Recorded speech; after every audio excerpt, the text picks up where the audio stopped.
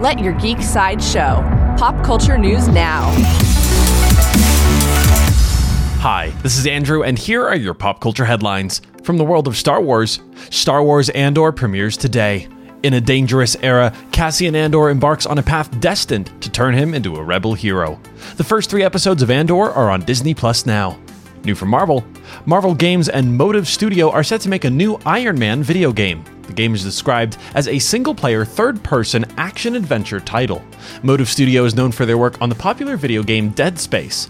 There is no further news about the new Iron Man game at this time. Coming soon from Hulu released the first official trailer for 20th Century Studios' Hellraiser film. A young woman struggling with addiction comes into possession of an ancient puzzle box, unaware that its purpose is to summon the Cenobites, a group of sadistic supernatural beings from another dimension. Hellraiser will premiere on Hulu on October 7th. New from DC Comics shared a new poster for Black Adam. The poster features the titular character sitting on a throne with the quote, "The time of heroes is over." Black Adam will fly into theaters on October 21st. This has been your Pop Culture Headlines presented by Sideshow, where pop culture is our culture. For a closer look at the Hellraiser trailer or any more ad-free pop culture news and content, go to sideshow.com/geek.